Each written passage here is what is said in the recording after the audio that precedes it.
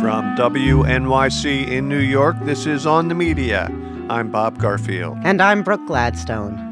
What a week it's been. So full of farce and deceit and downright lunacy. You'd think the moon was closer and brighter and more disorienting than it's been all year. But the fact is, the supermoon comes Sunday, so even heaven can't help us. I will tell you this in a non-braggadocious way. There has never been a 10-month president that has accomplished what we have accomplished. That I can tell you. It's true. By bombarding the nation with such a ceaseless and accelerating volume of crazy, Donald J. Trump has actually slowed down time. Never has 10 months passed so slowly. In our office this week, the multiple TV monitors mounted over our heads were filled with stupefaction nigh on to shock as he tweeted graphic anti-Muslim videos by a far-right British hate group and then told the British Prime Minister to mind her own business when she objected, and snickered at the leader of North Korea after it tested its most powerful ICBM yet, and slammed a political foe with a Native American slur at an event honoring Native American war heroes, and revived baseless suspicions about Barack Obama's birthplace, and suggested it wasn't his voice on that Access Hollywood video boasting about sexual assault, for which he'd already apologized, while implying that it was NBC's chairman who was guilty of sexual impropriety, and MSNBC host Joe Scarborough guilty of murder. Most predictably, he proclaimed that his preferred tax bill would actually hurt the rich, would hurt him, while a New York Times analysis found that his family personally stands to gain $1 billion from its passage. I think my accountants are going crazy right now. It's all right. Hey, look, I'm president. I don't care. I don't care anymore. But the president's most awe-inspiring accomplishments are trampling on the idea that reality matters, that in fact it has a material impact on the life of every citizen, and marketing the notion that the best of the American press, however imperfect it may be, is not a truth seeker, but just another special interest, an enemy, here, there, and everywhere. Donald Trump tweeted that CNN International was a, quote, major source of fake news and represent our nation to the world very poorly. This is pretty remarkable. That kind of thing has an impact. After CNN recently released a report on Libyan slave markets, a TV station there used Trump's claims about CNN to cast doubt on the story. Trump, of course, is not alone in his intolerance of reality. On Wednesday at The Hague, a convicted war criminal received the news that his 20-year jail term would be upheld, declared that he wasn't a criminal, and took a swig of poison. He chose death over life in a world that saw the truth of him. Denial itself is a poison, and it's polluted America's ether. Call it special pleading if you will, but take heed when America's president works so tirelessly to sow distrust in our engines of accountability, our data collectors, our research institutions, our best media organizations, and emboldens others to do the same. Consider the case of Senate candidate and accused predator of teenagers, Roy Moore of Alabama. Here he is at a Monday night rally. We've seen malicious and false attacks which reflect the immorality of our time. The effort to discredit journalists reporting the story, notably the Washington Post, has been so crude that it seems even the liars don't care. Last week, an Alabama pastor, among many others, received a robocall left by a so-called Post reporter. Hi, this is Lenny Bernstein. I'm a reporter for the Washington Post. Calling to find out if anyone at this address is a female between the ages of 54 to 57 years old willing to make damaging remarks about candidate Roy Moore for a reward of between $5,000 and $7,000. That is hold on. This is insulting. It is. It's the most anti-Semitic. That's the panel on MSNBC's Morning Joe yucking it up. I got a little stain from my matzo ball soup. I mean, obviously, no such person works for the Washington Post, which, by the way, doesn't pay its sources. And then this week, The Washington Post says it was the target of a sting operation apparently run by the conservative activist group Project Veritas. The newspaper confronted a woman who falsely claimed that Alabama Senate nominee Roy Moore impregnated her as a teenager. Turns out she was paid by Project Veritas to make this up, to try to undermine the Washington Post reporting on the Alabama Senate candidate. Tell us more. Project Veritas is the brainchild of James O'Keefe, notorious for launching sting operations against the voting rights group Acorn, Planned Parenthood, National Public Radio, CNN, and many more, often by going undercover to record and then incriminate them through creative editing. In this case, Project Veritas seemed bent on catching a Washington Post reporter claiming that dirt on Moore would lead to his defeat. Instead, the Washington Post did a counter-sting, tracking the woman to Project Veritas and confronting James O'Keefe. Does Jamie Phillips work for Project Veritas? Did you guys send her to speak to pose as a victim of Roy Moore to the Washington Post? I'm 15 minutes late to this meeting, so okay. I gotta run. But we will get in touch with you, okay? Recording the conversation with the accuser, Jamie Phillips. I want him to be completely taken out of the race, and I really expected that was going to happen, and now it's not. Yeah, well, like I said, that the starting point really is to hear your story, so... Yeah, we can take a moment to celebrate that the hoaxsters have failed in their mission to undermine journalism. But that mission has wealthy backers, including Donald J. Trump, who in March 2015 donated to Project Veritas. That was before he could do the job himself.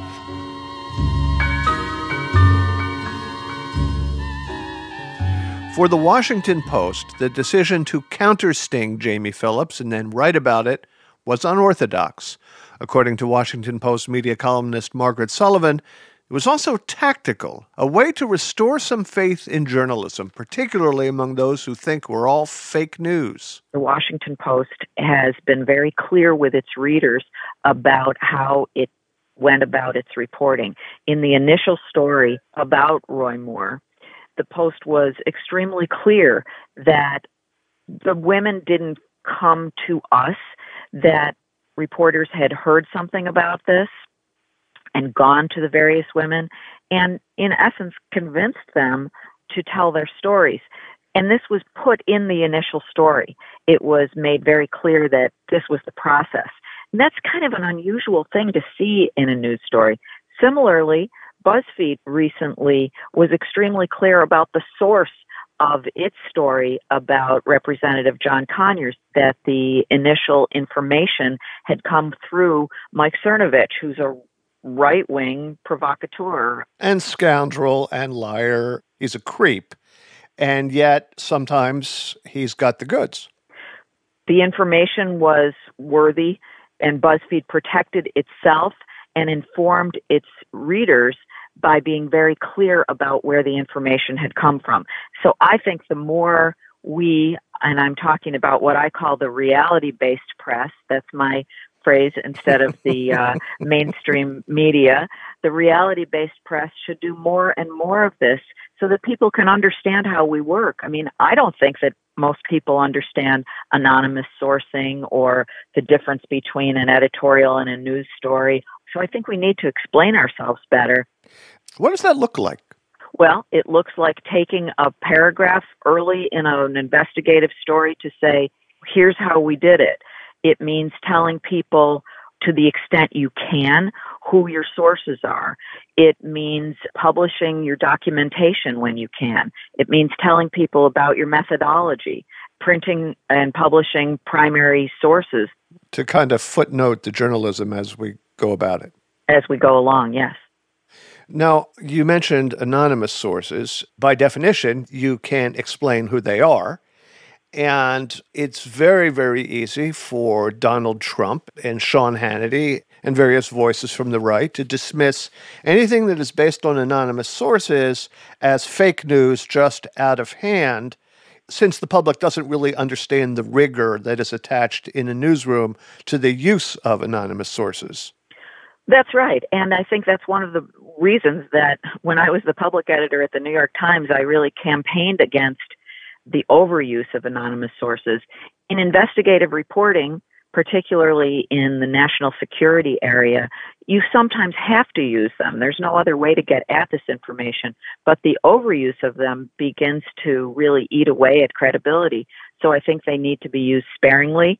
The Times had a written policy that said use anonymous sources only as a last resort, but you'd see very frequently many stories that used anonymous sources, and you'd begin to think, well, gosh, there are a lot of last resorts happening here. Yeah, it's the coin of the realm that is at the heart of just about all political reporting, and certainly in the palace intrigue stuff coming out of Washington. It's not just investigative stories, it's damn near everything. How can we fix that?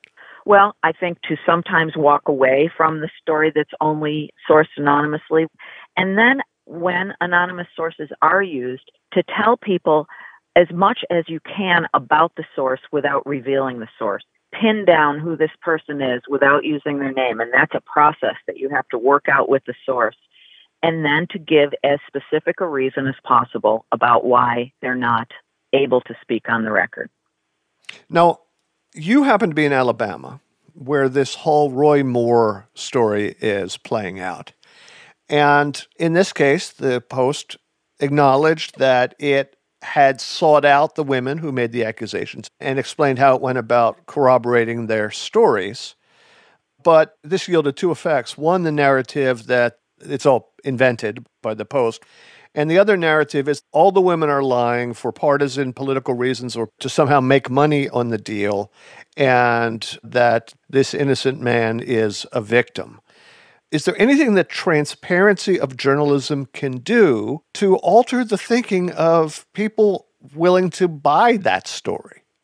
If they're now convinced that this is just a bunch of claims and counterclaims, and in essence, I throw up my hands and say, it's all a bunch of lies. I mean, there's really not much of a way to penetrate that. But for people who are truly interested in trying to figure out what's true and what isn't true, then I think when you're able to say there are multiple named women who have nothing to gain, who have come forward. And who shared their stories contemporaneously with various intimates long before the Post ever knew they existed. If you're just hearing about the story from someone on your Facebook page, maybe you'd think that's not credible. But if you bothered to look into it, I think you would find the Post's reporting credible. When the story broke about how the Post unmasked the would-be unmaskers, what was it like in the newsroom? Were people, dancing around, hee, tra-la-la? No, it wasn't like that. There may have been some sense of pride and satisfaction, but hardly dancing around. I don't see that at all. Margaret, many thanks. You're very welcome, Bob. Good to chat with you. Margaret Sullivan is the media columnist for The Washington Post.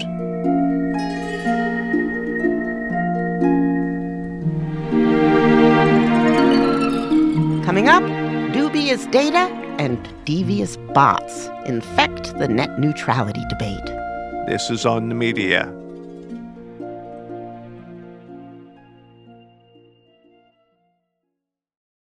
This is On the Media. I'm Brooke Gladstone. And I'm Bob Garfield. Later this month, the Federal Communications Commission will vote on dismantling the Obama-era regulatory framework known as net neutrality. Essentially, it would allow Internet service providers to charge content providers or consumers higher rates for better, faster service, rather than offering equal access and quality to all. Depending on what news you're reading, the FCC's decision will usher in a new era of innovation, or it will precipitate the death of free and open Internet. The undoing of net neutrality is the Moby Dick of FCC Chairman Ajit Pai.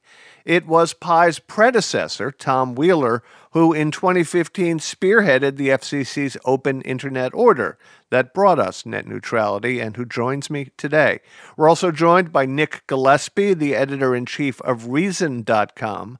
Earlier this week, Nick wrote, quote, "The panic over the repeal of net neutrality is misguided for any number of reasons." Tom, Nick, welcome to OTM. Thanks for having me. Good to be here.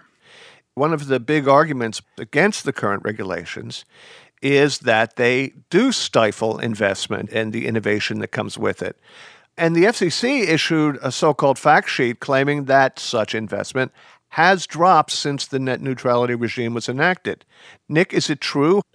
The fact of the matter is that during the era of the commercial internet, there has been massive investment in infrastructure, primarily done by private companies seeking to recoup their investments by offering better, faster, quicker, more innovative services.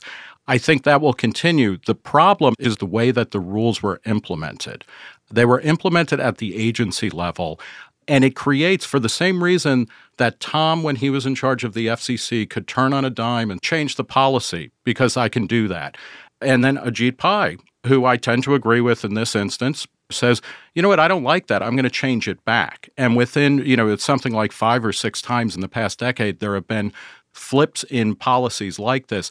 It creates regulatory uncertainty, which is never good in the long run. And this gets to a larger issue, that is, this type of policy probably should not be decided at the agency level. Congress has abdicated its responsibility to give clear direction, including whether or not the FCC actually has the right to be doing what it's saying it's doing. Well, that's an excellent answer, although not necessarily one to the question I asked. On this issue of investments, the FCC claims that they have diminished. The ISPs are telling their shareholders and Wall Street analysts a different story, that infrastructure investments are in the tens of billions of dollars per company and rising. Are the FCC smoking gun investment numbers plucked out of context, Tom? Here's what I've learned when I was chairman of the FCC, that there are lobbying statistics, and then there are what you have to report to the Securities Exchange Commission and to your shareholders. And they would come in and say, oh, here's how things are being hurt. But then they would go to their shareholders and to Wall Street and say, no, we're not being hurt. The CEO of AT&T talked about how after the open internet rules, they would, quote, deploy more fiber in 2016 than they did in 2015. Comcast has increased their investment. Verizon has increased their investment. The reality is that investments are staying steady. Even the numbers that the Industry Trade Association gave to the FCC show essentially flat numbers, and it's what they've been telling the street, that we're going to spend, roughly 15% of revenues on investment. One of the things that needs to be said here, and I don't know if Tom can say it because he's in a complicated position, ISPs are not our friends. Mobile carriers are not our friends. The government is not our friends. They all have interests that they're going to mask and cloud with, public helper rhetoric. But the fact of the matter is that certain basic ideas should be taken seriously. And one is that if regulations can change willy-nilly on a very regular and yet unpredictable basis, that's generally not good for long-term planning. Nick, you're one of the leading voices, I suppose, in libertarianism, which is all about letting free markets take care of business more efficiently than a ham-fisted government can do. I believe in a limited government, and I believe in maximum individual liberty. Thank you. All right. Now, as I like to say, and I stop people in the street to bother them with this idea, one of the things that free markets are free of is conscience. History shows that without regulatory cops on the beat, business will always put profits and shareholder value above all other considerations, especially monopolies. ISPs are either monopolies or de facto monopolies in almost every market where they do business. Okay. Absent regulations such as net neutrality, why in the world would we trust them not to sell our private information, not to favor their content over competitors' content, not to shake down content providers and their own customers for fast lane service instead of slow lane service? There is competition already. There should be a lot more. None of this is being addressed by net neutrality. And I think that's a much more important discussion to be having, and I suspect Tom and I probably agree more on that. Monopolists have the following two things going for them. One, they have an economic incentive to make the decision that favors them over their customers. And more important, they have the technological capability to enforce that decision, and the consumer has no choice if they don't like it. In a non-competitive environment, what you need to establish are a certain set of ground rules, and that was what we did. So, Bob, I think the question comes down to who makes the rules? Even monopolies have to often act as if they are in a competitive market, even if they have 100% market share. Because if Comcast starts doing the stuff that would violate net neutrality, if Comcast says, you know what, we're Comcast, NBC, Universal, we have so much content, we don't want people looking at Netflix, we want our stuff, we're going to degrade or even just throttle down and block completely Netflix, what happens then? Do people just sit there and take it? Tom Wheeler, on the FCC fact sheet, it's asserted that ISPs did not and presumably will not charge providers or users for faster service and more bandwidth. But haven't the ISPs themselves said that's exactly what they'll do? Under oath before the court appealing the last open internet rules, the Verizon lawyer said to the court, I have been instructed by my client that I may say that the reason why we are appealing these rules is because we intend to offer prioritized services and different levels of services. They used to say in all of their printed materials that they would never do it. The guys like Comcast and AT&T and others. It is pretty clear that we're headed towards fast lanes and slow lanes. Can I ask, what is the nightmare scenario? What is the Hal Lindsey, late great planet Earth apocalypse, the rapture is coming? What is paid prioritization that it would be absolutely verboten under any circumstances? Think about your cable system. If you like your relationship with your cable operator today, you're going to love your relationship with your internet service provider because the cable operator has the ability to pick and choose which services go on, what tiers they go on, and to tell you, oh, you want that channel? You're just going to have to pay me a little more. That's what paid prioritization is about. Will it be a better service? Will it be faster? For instance, say I am a film buff and I want to be able to actually stream very high-quality video, whether it's from Amazon or Netflix or anywhere. And if I'm willing to pay extra money to dedicate part of my pipeline to getting the fastest, best HD, true HD quality, should I not be allowed to do that? I mean, is that a business model? And again, this goes back to my definition of net neutrality, which is that this is about regulating allowable business models for companies, which I tend to be against.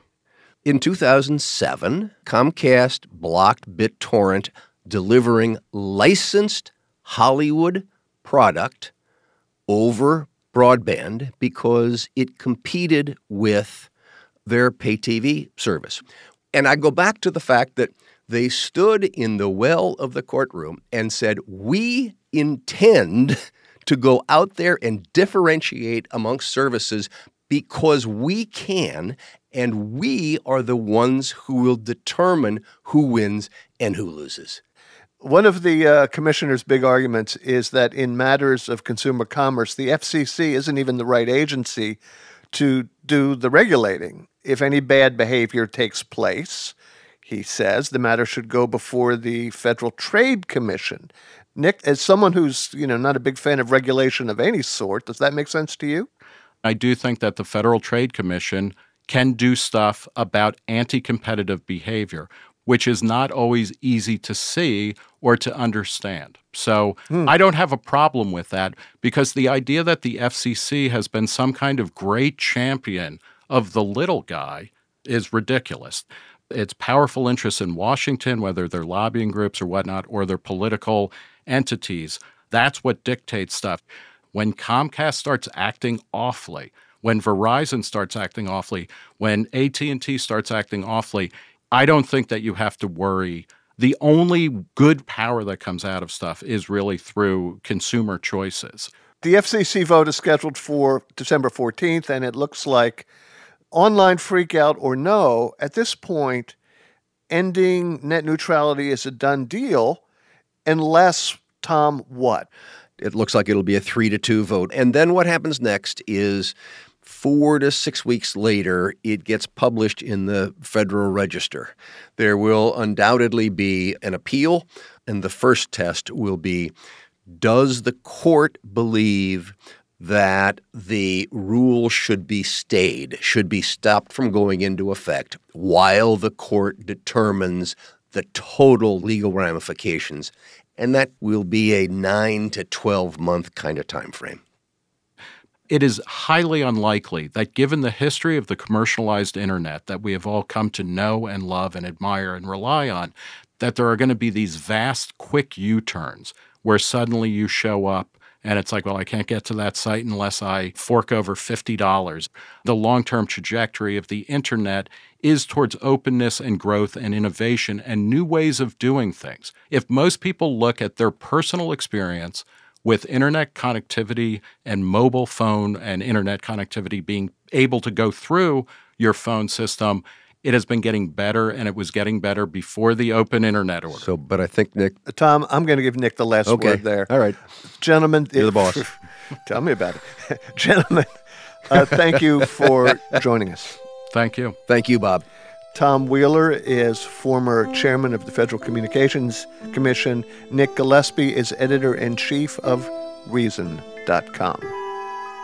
For his part, Chairman Ajit Pai has no doubt that ending net neutrality is what's best for the American people. If we go back to the market-based regulation, companies will have more incentive to invest, and entrepreneurs will have a better chance to reach more Americans, and consumers will be much better off. They'll have better, faster, and cheaper internet access. Still, the law says that the American people must have the chance to weigh in through a process called public comment. In 2014, nearly 4 million comments poured into the FCC, overwhelmingly in support of an internet that offers equal access to all. And this public outcry reportedly helped convince the agency to set the rules that Pai now wants to overturn. So, has public sentiment really shifted so much in the last 3 years? Unlikely, but according to Issy Lepowski, senior writer for Wired, we can't really know for sure. Because this year, the public comment process was broken by a swarm of bots. The first issue I think that most researchers noted was that there were 22 million comments coming into the FCC. Millions more than have been received in the entire history of all government agency comment periods over time. As you said, the last comment period received about 4 million. That even is an anomaly. So they started looking into the content of these comments, and a lot of them were duplicates, which is not necessarily a problem. You can imagine any advocacy group wants to supply the words for their community so that people can, with one click, let their voice be heard. So the duplicative comments are not necessarily the issue, but combined with some of the automated techniques that these researchers discovered, it creates this cacophony where you don't know what duplicates are real human beings, just clicking a button, or what comments are automated and generated by bots. And these data scientists found that only 6% of the 22 million comments were unique, right? Exactly. It's become this meme on the internet to promote the Bee Movie, which is an animated film. Some of the comments included excerpts from the script, references to the film, synopses. So a kind of denial of service attack on the public comment space. Exactly. That's an excellent way to put it. Researchers have found about 1 million associated with a very specific pattern. It's called natural language generation. So if you can imagine, if you ever played the game Mad Libs, you have a series of buckets, and those buckets are filled with words and phrases that are all synonymous or related. So you choose one word or phrase from each of those buckets, string them together, and you create a new comment. They found about 1 million of them that followed this pattern. There were 22 million comments submitted. So obviously that's more automated content than you would want to see, and it is problematic. But the vast majority still seem to have been form letters the advocacy group sent in. Okay, so I'd like to the extent that we can, figure out who did what.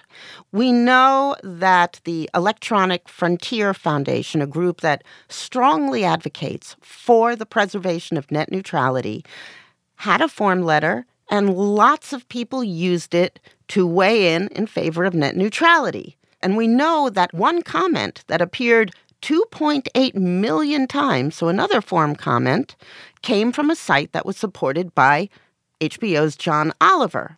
These letters, I assume, did represent real people. In the case of the Electronic Frontier Foundation, the EFF, their letter got picked up by researchers because the EFF was actually prompting its community to write in, but it would give every person a slightly different message. So that caught researchers' eye because they were saying, look, this technology isn't just being used by the bad guys who are trying to scheme the system. It's also being used by well-meaning advocacy groups that just want to give everybody a little bit of a unique voice. I guess my feeling is that if it's real people, what's the difference between a form letter and natural language generation? The problem is if it isn't a real person. Researchers found that many of the comments sent to the FCC from anti-net neutrality groups came with names and addresses from real people, but without their knowledge. They were basically stolen. Is that true? Yes, researchers found that those 1 million comments that they identified that fit this very specific pattern were associated with real names, real email addresses, and that led them to believe that these were taken from some sort of hack of personally identifiable information. Think about all of the hacks that we've had recently, from Equifax to name the retailer. And you find even celebrities. John Oliver's name was used thousands of times. Lots of comments were submitted not even using names. There were thousands submitted under the name The Internet. There were some names that were just strings of numbers. So the alarm has been sounded. It's fairly clear that the comment process has run off the rails. How has the FCC responded?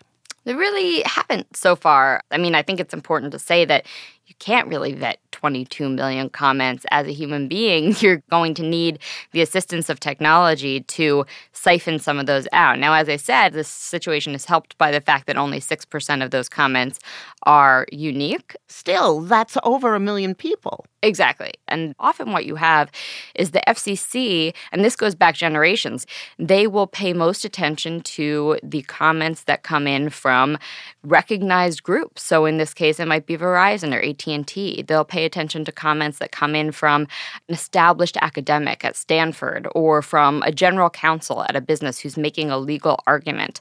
So in a lot of cases, and the public doesn't like to hear this, these individual voices who have something to say get drowned out. They don't get drowned out. They get ignored, brushed aside. Exactly. The last net neutrality period, there was this groundswell of activism from pro-net neutrality people. And when there is a groundswell, that's when the FCC starts to pay attention. But it's unclear whether Chairman Pai really has the motivation to weigh the groundswell that was coming in from the pro-net neutrality group against the groundswell of comments coming in from anti-net neutrality groups, and to decide which comments among them were real and which were not.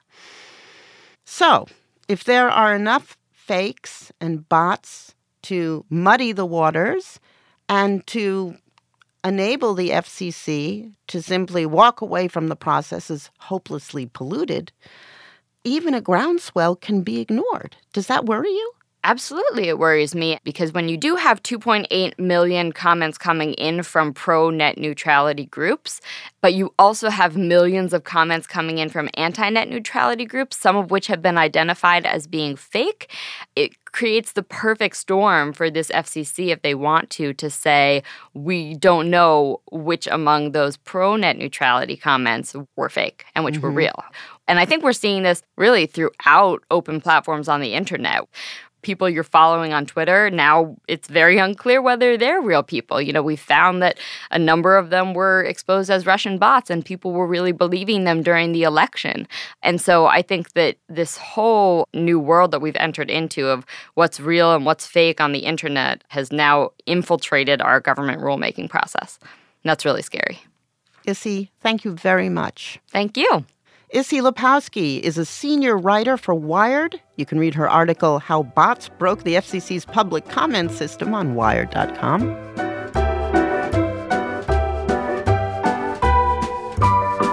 Coming up, a history of hoaxes traces a direct line from Phineas T. Barnum to Donald J. Trump. This is On the Media.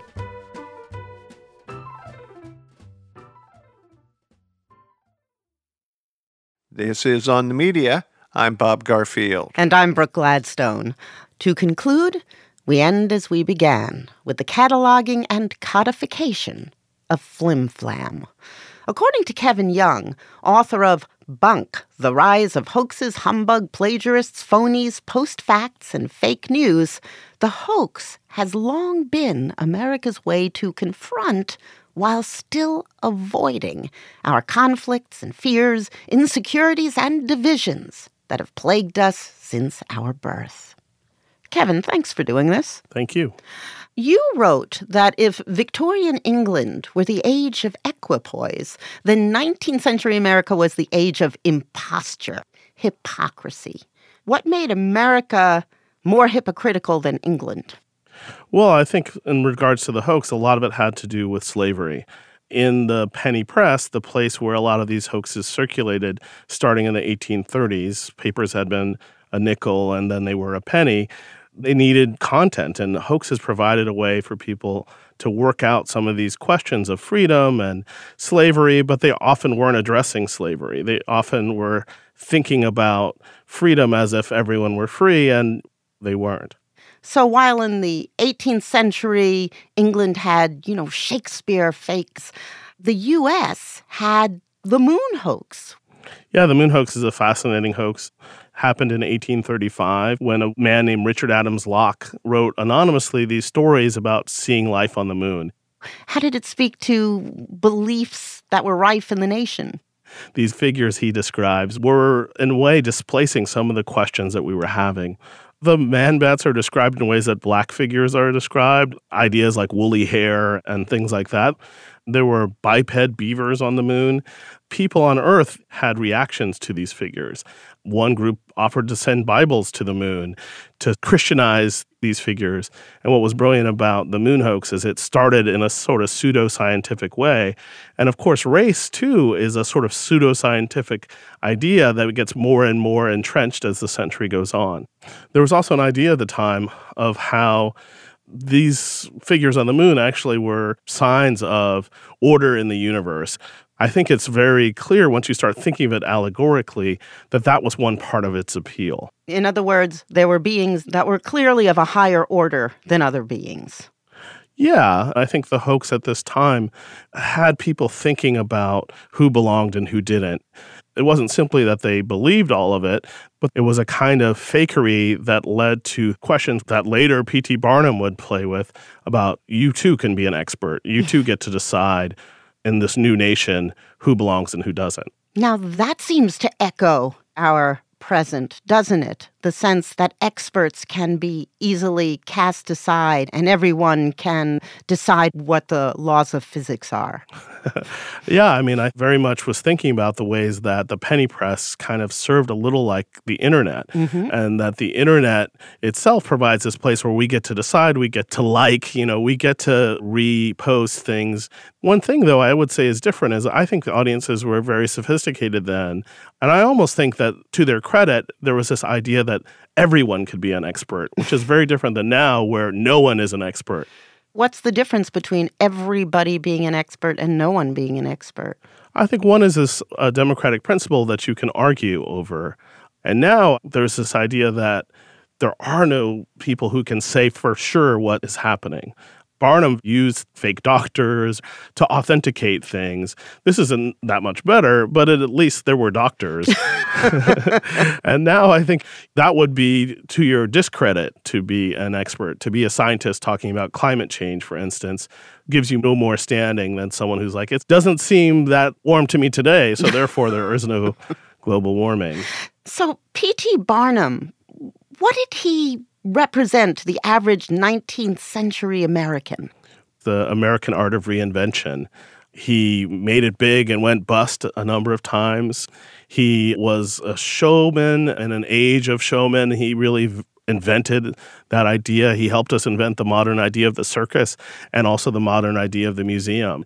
He had a thing called the American Museum, and that's where a lot of his exhibitions happened. And it wasn't a museum how we think of it. It was more like a kind of Vegas-y show palace all in one, where you could see high art, and then you could also see the bearded lady. And I think his brilliance was to make those things the same kind of experience. Yeah, because Barnum drew a distinction between humbug, which he said was showmanship, and lying, deceit. Yeah, I think for Barnum, humbug required at least a good show. One of my favorite quotes is where he said, "Every crowd has a silver lining." He very much was interested in the ways that, as a group, we might be fooled. He'd leave your pockets a little lighter, but also, you feeling a little bit fuller. He would show figures like Joyce Heth, which was his first big exhibition and hoax.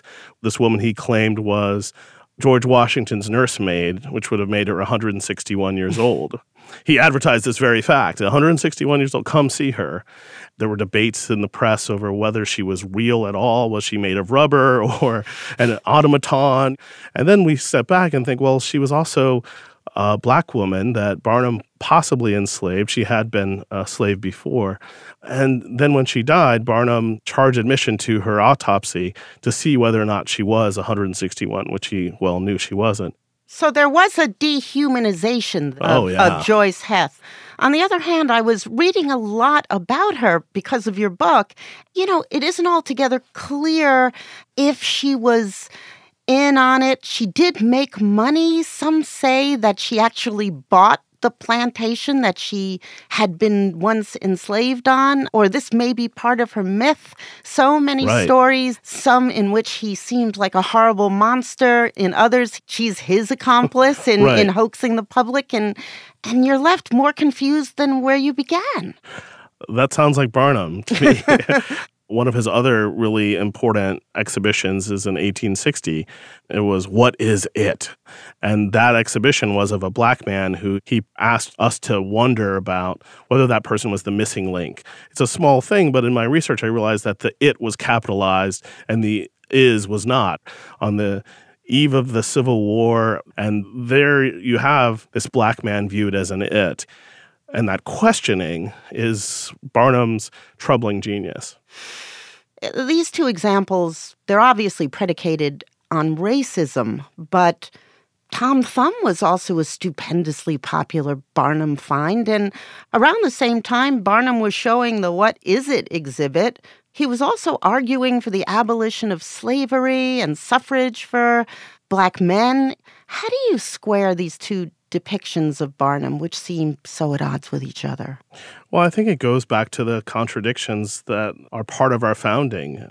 Those kind of questions are ones the hoax makes use of, plays with. I started to think about the ways the hoax was almost always about race, and then the ways that race itself can be a kind of hoax. People who often were called freaks helped us think about that. Who are we? How are we made?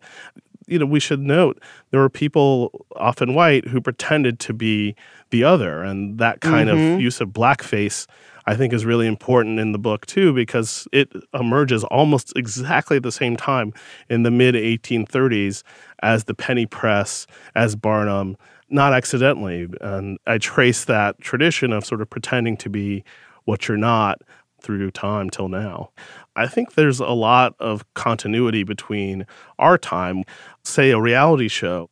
We know when we see a reality show, it's not totally real. We take pleasure in it, at least I do. I like some reality shows a lot. But at the same time, they're very much playing with some of these deep questions, race, gender.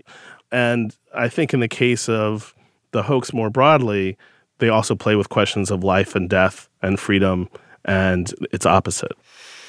You said that there seemed to be something especially American about the hoax, and that flim-flammery is as American as jazz. Well, the very term con man is an American invention. And while I don't think that America invented the hoax, I think in many ways they perfected it. You wrote that the hoax and the conspiracy share an equally elaborate dance, the former accusing the world not only of hoaxing but also of covering it up, the hoax instead offering advocacy. So can you point to some major hoaxes of our time? I mean, I think birtherism is a big one. It goes right to the heart of origin and Americanness and race. I mean, Rachel Dolezal, I think, is a good one. The civil rights leader accused of faking her black identity is now reacting with defiance against allegations of violating ethics rules. Rachel Dolezal stepped down this week as leader of her NAACP chapter in Spokane, Washington. Her parents... I tried to understand, why couldn't you just identify in a non-taking over way? Like, why couldn't you just say, I'm an ally? That's one of the problems with that, is it really falls into a long line of blackface. Mm-hmm. But I also think there's something more nefarious, which is that they see blackness as a kind of trauma. There's often not a lot of joy in these hoaxes that plagiarize other people's pain. Is that what you meant when you said, once the hoax sought to praise, now it mostly traffics in pain? That is what I meant. When someone's pretending to be a gang member from South Central who isn't, or pretending to be Native, they often are looking at the worst possible notion of the other person. Mm-hmm. And I think that that's really its connection to Barnum, but also a kind of difference. It strikes me that this is the dark side of Barnum we're living in these days.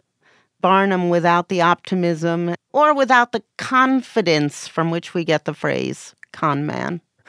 I think that's well put. We're not even being asked to give our confidence. We're not even asked to believe some of the lies we're told, I think. And I think that's the troubling difference even between humbug and the hoax and between the hoax and BS, which doesn't even care if you believe it.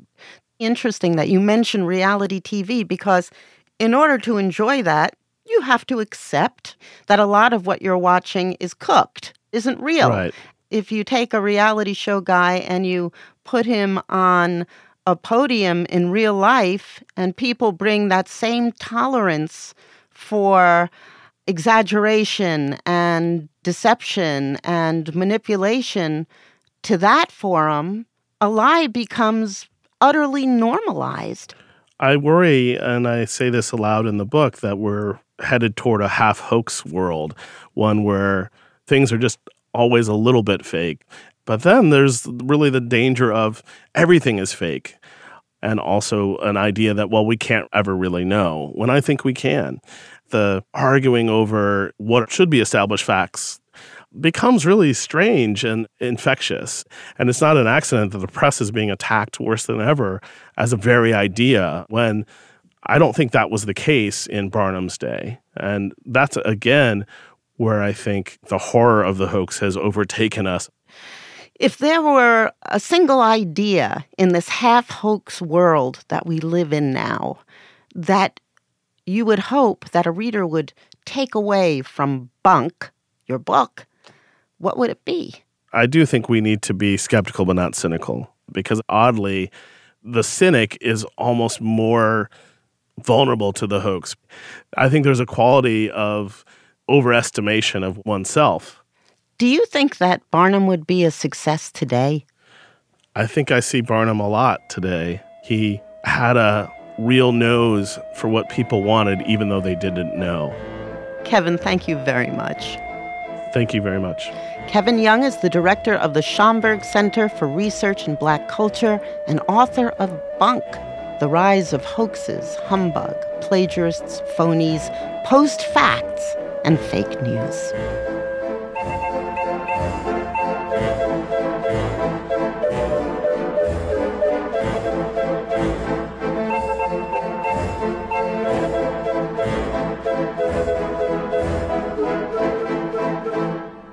That's it for this week's show. On the Media is produced by Alana Casanova-Burgess, Jesse Brenneman, Michael Lowinger, and Leah Feder. We had more help from Monique Laborde, John Hanrahan, and Sarah Chadwick Gibson. Special thanks to Andy Lancet of WNYC's Archives team, and our show was edited by Brooke. Our technical director is Jennifer Munson. Our engineers this week were Sam Baer and Terrence Bernardo. Also thanks to Corey Boutelier. our WNYC colleague behind the documentary P.T. Barnum, The Lost Legend. Katya Rogers is our executive producer. On the Media is a production of WNYC Studios. I'm Brooke Gladstone. And I'm Bob Garfield. On the Media is supported by the Ford Foundation, the John S. and James L. Knight Foundation, and the listeners of WNYC Radio.